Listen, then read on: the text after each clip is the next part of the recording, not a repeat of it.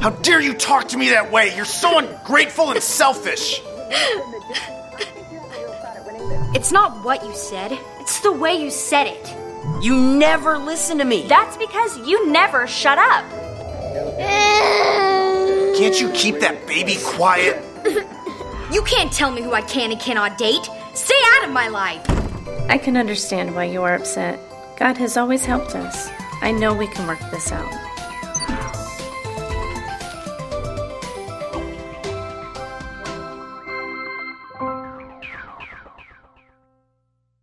Well, good morning, Life Church. How we doing? Good to see you all today. That's not our homes, right? Everybody's like, don't look at them, don't look at them, don't look at them. Well, thanks for being here today. Pastor Brian is out visiting some family in Minnesota. And so we got us today. This is my friend Kristen. You heard her sing. Didn't she do a great job? Man. Kristen's on staff here. She's also, her and her husband Patrick oversee our middle school ministry called Fusion. They do a great job. And we've been doing this series called Bless This Home. So we're going to have some fun today. But let's first start with some prayer. Dear Lord, thank you for bringing us here together. Thank you for your word and your message today, Lord. Let it be yours. Give us ears to hear and open our minds to explore what you have for us today. We ask that in Jesus' name. Amen. But when you came in, you received a program, and in there some sermon notes. If you could follow along with me, that'd be great. We've been doing this series, Bless This Home. How many want a blessed home? Half of you, great. The other ones are all good, you know. I'm all set. I don't need no blessings.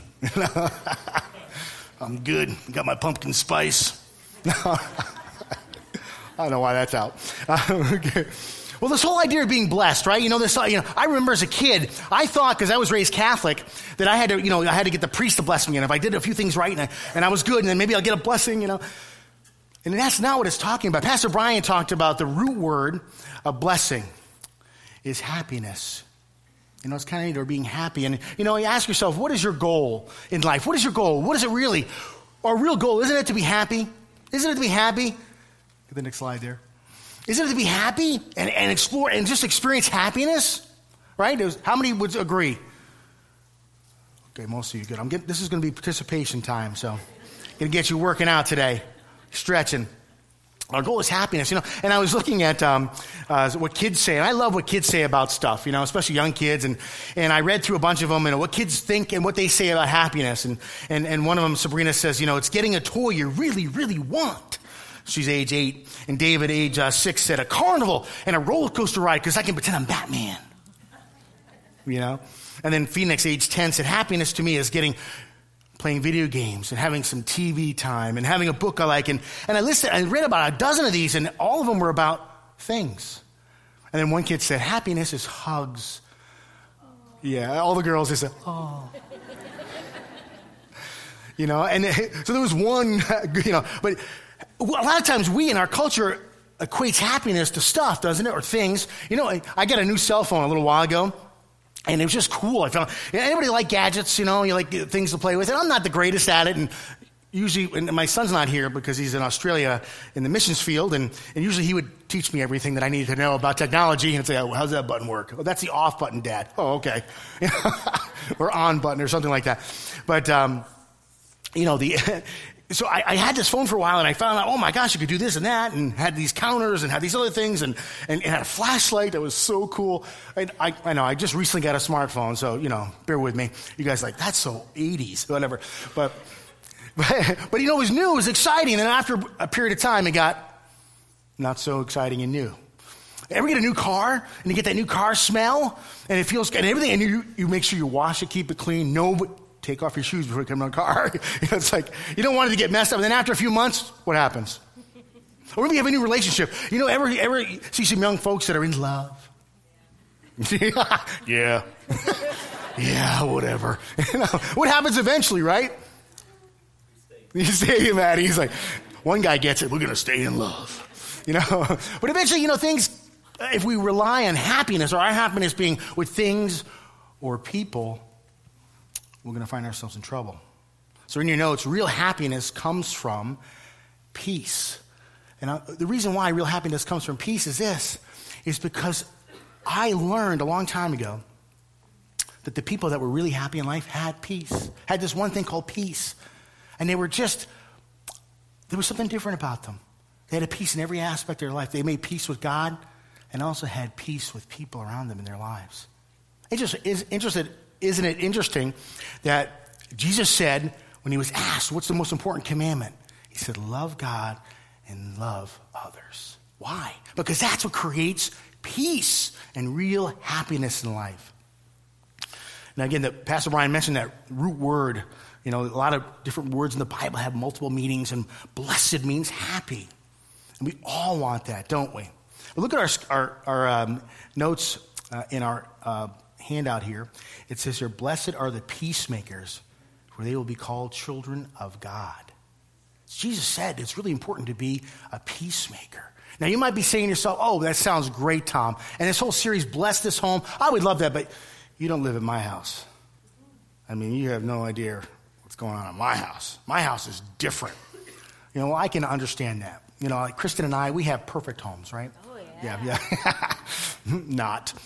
But, none of us have perfect homes. But he said, blessed are the peacemakers. And we're going to explore that a little bit. But you might be saying, maybe you are a new parent and you have some conflict because maybe your mom or mother-in-law is trying to teach you how to raise your children all the time, or maybe you're having some conflict there, or maybe you have kids and they just can't seem to get along in your home. They're always fighting, or always at each other, always, you can't figure it out, or maybe you have a teenager or two.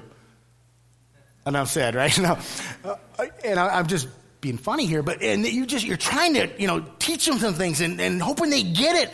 Then they just can't for some reason. And you're like, frustrated, and it causes some conflict. Or maybe you are a teenager and you're like, my parents have all these rules and they keep trying to control me, and I wish they would just trust me.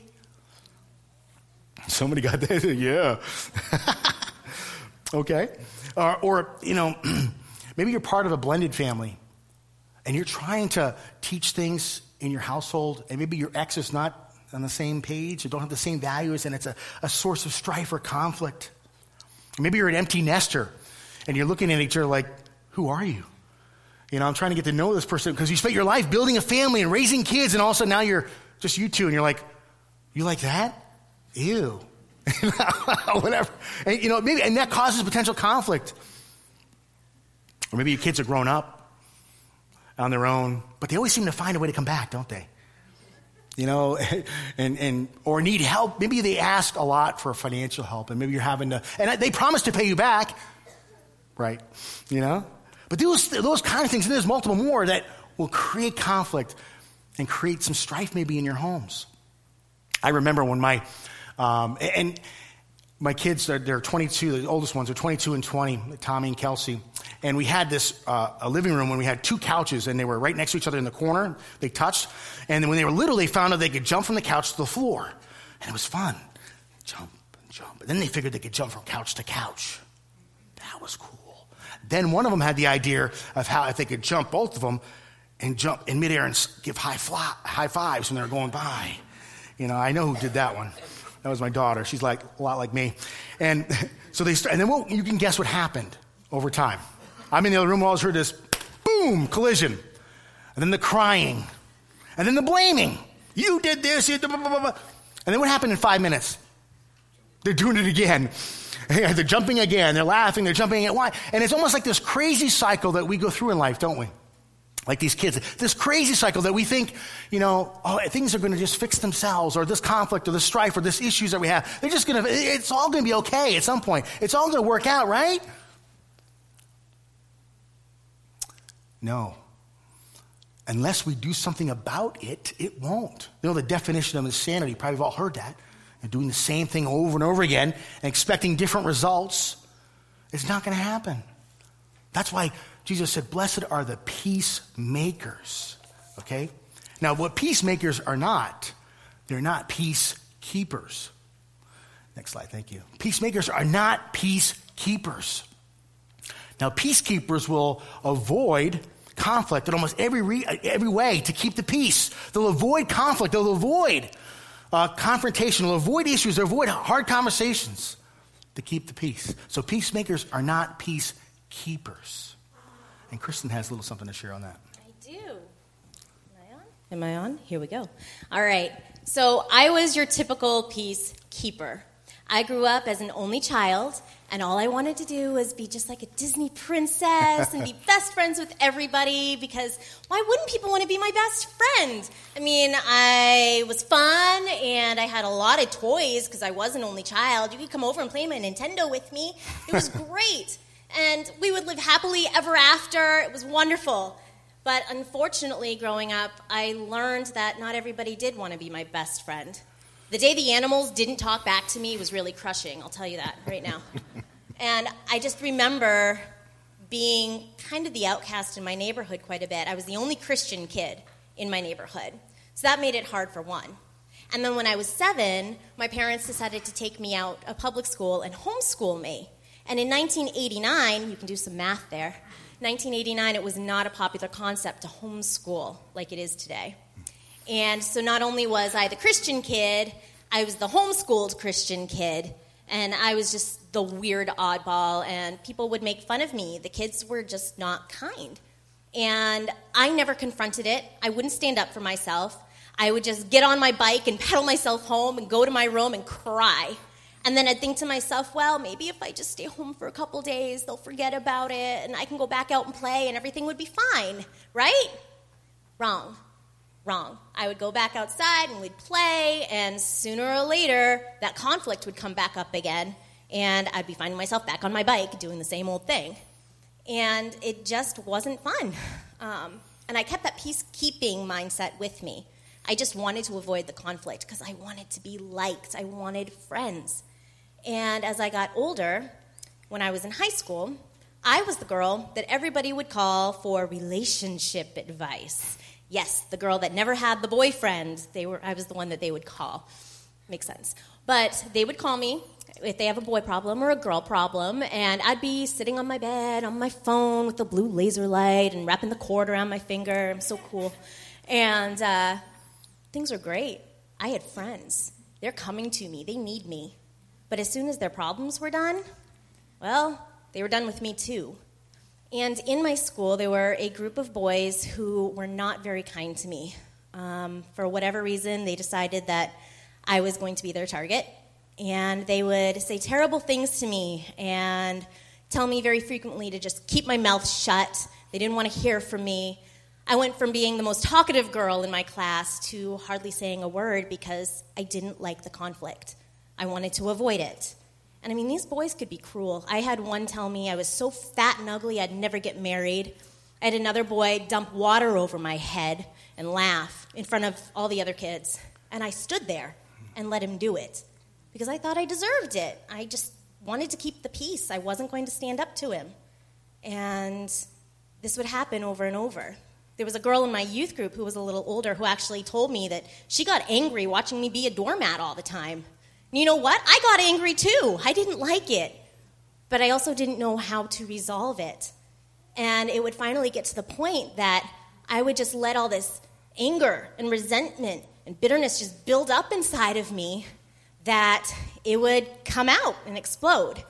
And there was one time one of the boys kind of got up in my face a little bit, and I was just done. I had it. And that's where the advantage of being short kind of comes in, because all I had to do was lift my knee a little bit, kind of got him in that special place. So, yeah, at my breaking point, I would deal with it. But I didn't deal with it well, and things would get ugly. So eventually, I did get married to my awesome husband. And when we were dating, I loved the fact that we were polar opposites. It was wonderful. He's so logical, and I'm so emotional. And he's so quiet, but I'm talkative, so we balance each other out. He's taller than me. I'm shorter than everyone, so it was great. He keeps his car immaculate. My car has no chance. So it was just wonderful, and I loved it. I just adored it until about 3 months into my marriage when it just got really annoying. I don't know if anybody else can relate to being polar opposites with your spouse, but, you start to grate on each other just a little bit. And instead of resolving it, I would just kind of have that self-talk going on in my head. I'd start getting mad and, why is he doing this again? And I'm getting really angry about that. And he's avoiding me. Why does he avoid conflict so much. And yeah, I was doing the same thing until the point where, again, that cycle would repeat and I would explode. And just blah, blah, blah, blah, blah. He had a nickname for me. He used to call me Anger Pants because I would just like, blah, let it all out at him. And it wasn't healthy. Over time, things would get pent up. And again, that cycle just over and over and over again. Now, in nature, there's a particular root, and it's called a girdling root. And this root likes to grow under the surface and attach itself to a healthy tree. Now, from the outside, looking at the tree, you might start to wonder, why is this tree that was so perfectly healthy, why is it getting sick? Why is it starting to rot? You can't see anything on the outside causing it to be this way. And sometimes it can take years to really figure out the problem. Under the surface is where the problem lies. It's that root that's taking hold of this tree and just strangling it and choking out the life. And that's what bitterness does to us. Hebrews 12:15 even tells us to not let a bitter root grow in us. Because what happens with adult anger and bitterness is it does begin to choke us out. It just festers under the surface, and then it spreads. And it not only makes us sick, it can make the people around us sick as well. Ephesians 4 says, when you get angry, do not let yourself sin. And it goes on to say, do not let the sun go down while you're angry. What God's saying here is that we need to deal with and find the solutions to our conflicts and then move on. For me, it was easier to keep quiet and just let things sit inside of me until I'd blow up because I didn't want to deal with the issues. If I pretend they're not there, they'll go away. How many of you are a runner? Not physically, no, but just running from things and pretending. You know, that was me. I would avoid. I just avoid. But eventually, that little make-believe world I was living in would implode. And, you know, conflict's not comfortable. It's not. But what I've learned, and I'm continuing to learn, is it's way better to work through something than let that something work on you for the rest of your life. And, you know, I'm still a work in progress. I am not perfect. I will never be perfect. God will continue to grow me until I die. But I know with his help that I will grow, and I can change, and I can become more of a peacemaker rather than a peacekeeper. Fantastic. Let's hear it for her. Good job. Good story. So this whole idea of being a peacemaker versus a peacekeeper. Now, again, peacekeepers avoid conflict to keep the peace, right? But peacemakers embrace conflict to make peace, okay? Now, that doesn't mean look for conflict, look for a reason to fight. It doesn't mean that. It's just when the opportunity, the issue presents itself, you deal with it. And now, first of all, though, dealing with this, it's got to be in perspective. These issues. First of all, we have to, and Pastor Brian and Raquel, I think the last couple of weeks, talked about having what's called a Christ-centered home or Christ-energized home. We are not just Christians, okay? We don't have a Bible just on our nightstand, just on the table somewhere. We actually open it up, don't we? And we actually read about it. We actually learn from it. Actually, God tells us what to do and how to handle stuff in life. That's being a Christ-energized home, is using God's word. It doesn't mean that we just come to church and sit and listen, which is great that you do, but we are the church, which means we go out of our comfort zone. We say hi to somebody. We get into people's worlds, or we participate. We volunteer for a dream team and get involved in serving. You know, Jesus talked about it over and over again, to serve, to give of your time, your talents, and your treasures. There's nothing like that. I mean, you get blessed so much more when you give than when you just receive. And I know a lot of you serve, and thank you for doing that. But some of you maybe have never done it. Get involved, jump in, and watch it change your life. It's also getting involved. Maddie talked about life groups are coming up in a couple weeks, I think. They're starting. It's in your directory or whatever. And get involved in that. Again, because you will make some relationships. You will meet some people that you will develop lifelong friendships with. I mean, who can you call when Ghostbusters?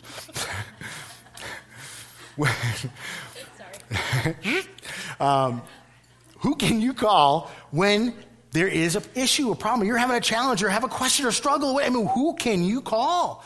Yes, you can call mom or dad, maybe brother or sister, but can you call somebody that's rooted in the same Christian faith? Maybe you do, maybe you have that already, but maybe you don't. All right? Or who can you be a light for somebody else?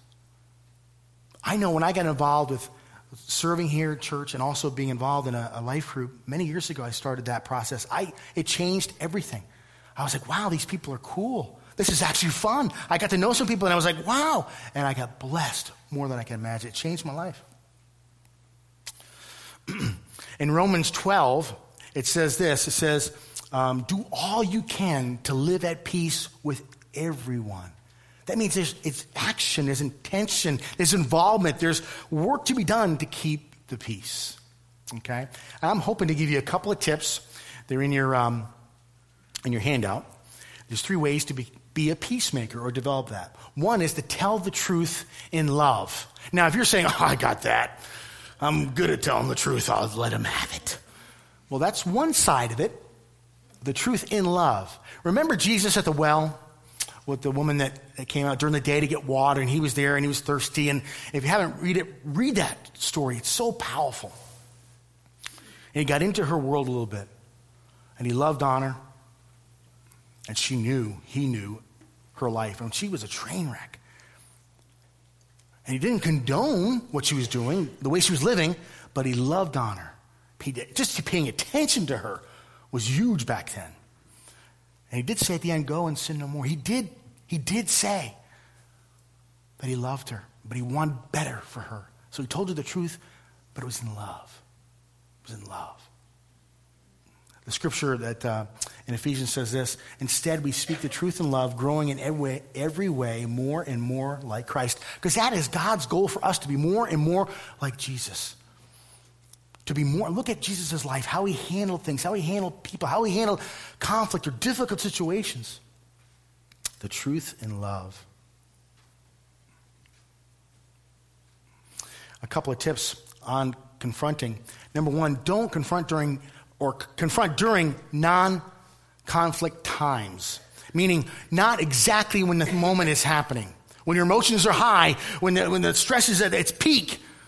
You know, we were at a date night here Friday night, and we had some great messages, and it was really a lot of fun. And one of the guys says, when's the worst time to talk about the budget? Right after you pay all the bills. Because somebody's in trouble usually, you know. We're going to talk about it right now because the emotions are high, the attention is elevated because it's right there. And that's probably the worst time to talk about it. You know, this week, my wife called me, and I was right in the middle of a meeting, and she was frantic. I mean, I got voicemails and texts, and I finally got to my phone, and she's like, she had a car problem, and I was like, I wanted to get mad because it wasn't that big of a deal in my mind, okay? I mean, the car was home, she was safe, everything was fine, but she couldn't get the keys out. It was a minor thing, and I called her back and said, okay, did you do this? And we figured it out, and it was over. And I didn't talk to her then, although I wanted to. I wanted to give her peace of my mind. But I didn't do that. I waited till later, and I said, okay, and we talked about it. So don't do it during the height of the conflict. That's not when you confront. Do it later. Maybe you say, no, I have to get it out. That's me. That's just my personality. Well, how's that working for you? Famous Dr. Phil question, right? It probably isn't working well because, you know, I've proven it over and over again because I used to be that way. We're going to deal with it right now. And it never worked well because I was usually angry or something. Or the emotions were high. It was never a good result. So confront during non-conflict times. Next is confront the issue, not the person. If you're saying stuff like, you made chicken again for dinner? You're the worst. Now, you might not like chicken every night. I'm not saying you should or whatever, you know. Or you're such a jerk, you left the toilet seat up again. And the gal's going, he is a jerk. No. But it's not the person. It's the action. It's what was done that was wrong. Okay? Confront the issue, not the person. You always leave your underwear on the floor. We found out at date night, and one of the guys said, that's what, the guys have a system. You know, if you leave 4 on the floor, there's 8 in a drawer, and you're good to go, right? You know, have your inventory right there. And then he said he got married and had to change. Okay, don't worry, gals. So confront the issue, not the person. All right? And here's just a simple way of doing it. I know you don't mean to, but when you do this, whatever, or could you help me not do this, I would really, really appreciate your help.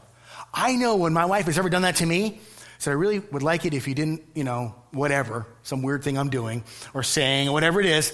And she says it in love and says it with me and touches base on the issue, not about me as a person. I'm more apt to say, yeah, you know what? I didn't think of that. I'm sorry. I'll give it a shot. And I'll try. I'll even put it on my list in my head. I'm like, okay, I'm not going to do that again. But if she says, you are, and you did this, and I'm going to be like, oh, yeah? I'm going to do it even more. Come on. Aren't we like that? Sure. Okay. Here's a little tip I learned a long time ago. Whenever you have to confront somebody on something, do it. It was called the sandwich method. You give them the good stuff, the issue, and then build them back up again. Because it does make a difference. Because I've been confronted on issues, things I've said or done, and when it's been harsh, I'm like, I want to almost like duke it out. And that's just a feeling or emotion that it wells up inside of me. But when somebody says, hey, man, it's a different thing. So again, confront the issue, not the person. Truth in love. Next thing is to apologize when you're wrong. And you say, oh, that's easy. I'm never wrong. I used to say that. It's easy for me, because I could always make everything be right. You know what I'm saying? I could always make it right or seem right or convince you that I was right. Right? Seriously. I was good at that. And I had to let it go. Just happened to me this week a couple times. I was in Hannaford, and I'm always in Hannaford. I don't know why. It's like my second home. It's like I'm always in Hannaford doing something, getting something, buying something, whatever it is. And I love it because I see people that I know, either from church or from the community or whatever it is. And I'm like, hey, how you doing? Good to see you. Well, I was on a mission because I only had a few minutes, and I ran through it, and I saw a guy and say, hey, how you doing? And I blew right by him. And I was like, oh. And I felt this tugging in my heart that God said, he comes to church too. I'm like, oh, man, I really blew it. So I worked my way back around. I found him. I went up to say, hey, man, I'm sorry. I blew by. I was on a mission. And I stopped and I took, 30 seconds, 60 seconds, and just got in his world. We talked a little bit, and I just felt so much better. I was like, oh, and I said, I'm sorry. 3 words that'll change your relationships. I am sorry. Let's try it together. Ready? I am sorry. See, you guys are good. You already got it down. It will make a huge difference. In our office, we have a few folks that are on staff, and we work together. And one of them, Candace, she's one of my dearest friends. She's sweet. She's from Texas. If you haven't met Candace, she's just a blessing. And her and I were talking. I had 12 things in my head. You ever had that? I got all these things. And she's talking to me, and she interrupted what I was saying. And I immediately snapped back at her and said, if you let me finish. I know. Nice, huh? And I just saw her eyes get big, and I was like, oh, shoot. I blew it. And I left for a minute, and then I came back, and I came back, and my tail was my legs, It's true. I said, I'm sorry. I shouldn't have, and she forgave me. And we were fine. It was just it wasn't a big deal, but it was because I damaged our relationship a little bit. But I said, I'm sorry, and I meant it. It wasn't like when you're a little kid and your mom says you got to get sorry. Okay, I'm sorry. Mom says I got to tell you I'm sorry. That's not the deal. That's not what it is. Okay? Admit to a specific action or attitude with no excuses. No yeah buts. Well, I'm sorry, but if you would have, no. Okay. No excuses. When you say you're sorry, apologize when you're wrong. The scripture that comes to mind is in James. It says, confess your sins to each other and pray for each other so that you may be healed. There's something about saying, I'm sorry. There's something about approaching someone and saying, man, forgive me. I messed up. It just changes your relationship. And if you've ever experienced it, I hope you have, it does make a difference. And the last point or last tip is to forgive and let go. Forgive and let go. Easy, right? Maybe not. We're going to spend a little time now. Kristen's got something to say about it. I do. But 5 years ago, God blessed my husband and I with a beautiful little girl named Brenna.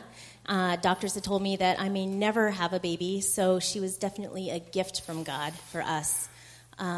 She and I are very much alike. A lot of people say she's my mini-me, And not just looks, but her personality, too. That girl just keeps on talking. She doesn't stop, and she's very dramatic. I adore her. And you know what? As a mom, I'm not perfect. And I have messed up on more than one occasion, and I've probably messed my kid up a little bit, too. I've let a bad mood or frustrations explode, and I've been angry towards my child. And I very clearly remember one morning last winter. It was a Saturday morning, and it was one of the snowstorms that we got last year. It was blizzardy, and she was sick. She was coughing. She was sniffling. I knew something was up. She was still happy. Well, that's the thing with this kid. You'd never know she was sick by her attitude. Turns out she had pneumonia. But we took her. I made an appointment with the doctor Saturday morning and was going to take her in to get checked. We get to the car. She's all bundled up. It's snowing. I'm a little frustrated just because it's snowing and I don't want to drive in the snow. And I get her in the back seat. I get in my car, try to start my car. My car wouldn't start. So I'm feeling just that frustration rise a little bit. And not only would the car not start, there was a nice sheet of ice across my windshield. So how am I going to break that ice if I can't even get the car on to warm it up?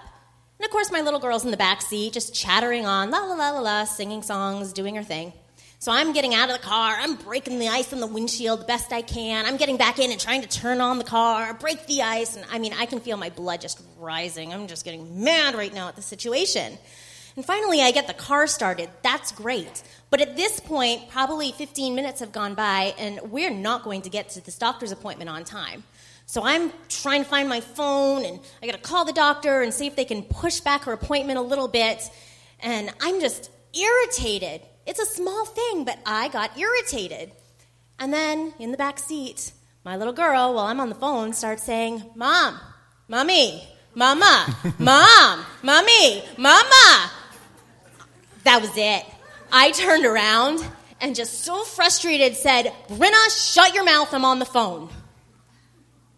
As soon as those words escaped my lips, it was like, why did I say that? Why did I let that out? Because I saw this happy little girl, I saw her face just fall. I wounded my child with my words. And that knowing broke my heart. I started to cry. And I got out of the car. I opened her back door, and I just got down on our level, and I said, honey, I am so sorry. Mommy got angry, and I blew up, and I blew up at you, and that wasn't okay. And Mommy is asking you to forgive her, please. You didn't do anything wrong. That was Mommy. Will you forgive me? And you know what she did? She did exactly what I think God does for us when we've messed up and when we're broken and frustrated and we come to him and we're just like, God, I'm sorry. Can you forgive me for that? She took my face in her hands, and this little girl started wiping my tears away. And she said, Mommy, it's okay. I still love you, and I forgive you, and I still think you're the best mommy in the whole wide world. Oh, she had to wipe some more tears away at that point. But she exemplified for me just that amazing heart of true forgiveness.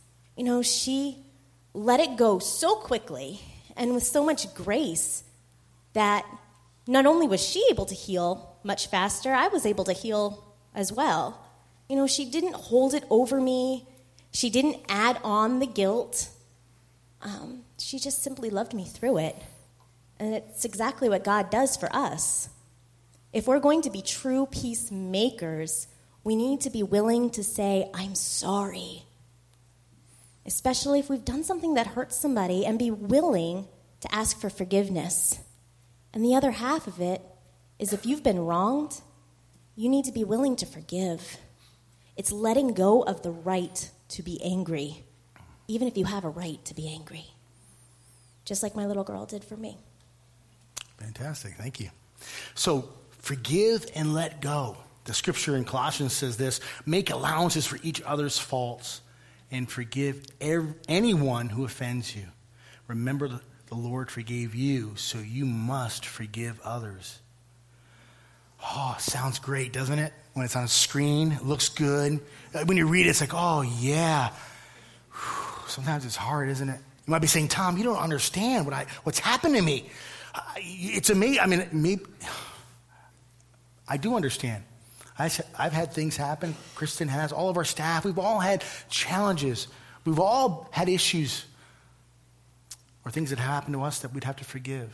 And we have. Sometimes it takes a little time. Maybe you've been betrayed by someone you love close. Someone in your world. Maybe you were taken advantage of by someone when you were vulnerable at your weakest point. And there's countless amounts of things that maybe were done to you and you were hurt in different ways. And you're still holding on. Maybe you haven't forgiven a family member for decades because they said or done something to you. And you rightly could feel that way. I mean, what they did was real. How they hurt you was real. I'm not discounting that. But you know who forgiveness is for? It's for you. When you forgive, it's you letting go of the burden, of the weight of that hurt. I've shared this before, but I grew up with an alcoholic father, and some of you might not have heard it, but at a particular point in life, I actually hated him. It wasn't just I didn't like him, I hated him. How he treated my family, my mom especially, and it just really, I had this just anger, resentment, and bitterness towards this man. I didn't want anything to do with him. And many years ago, he got diagnosed with cancer, and I just thank God that I had a year where he was, I would take care of him, and other people did too, but I just was able to take care of him and got to know, and I started to see him, and I prayed about it, and I started to see him differently, because I used to see him and I would just get tense, or hear his name and I would get tense, or just get angry, and all these feelings would come back, and I'd be ready to just battle or fight or whatever it was, if it was verbally or it didn't matter. I was ready to go. I started to see him like God saw him. I saw him through God's lenses, and I realized something. He was just a sinner just like me. We've all fallen short. We've all messed up. We've all made mistakes. Who am I to judge him? And I fell in love with the guy. And he passed away. And I just thank God that I had some time with him. He got to know Jesus. He wasn't perfect. He wasn't perfect. I wasn't perfect.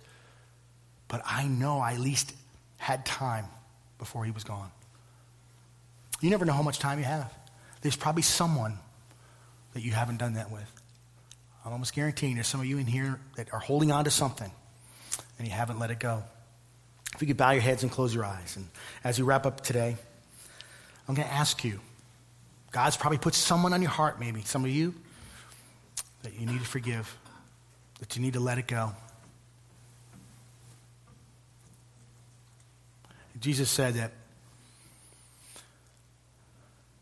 we can do all things through Christ. We can do all things through him. And we can forgive. So with every head bowed and every eye closed, if that's you, if you could raise your hand. No one's looking around. Just raise your hand and say, yeah, there's a bunch of hands. Thank you. I need to forgive. Let's just pray together. Dear Lord, thank you for this message. Thank you for the ability to forgive. That comes from you. I ask you that you help me to forgive and let go. Release this burden. I give it to you. I'm not going to try to deal with it myself anymore. I give it to you now. In Jesus' name, amen.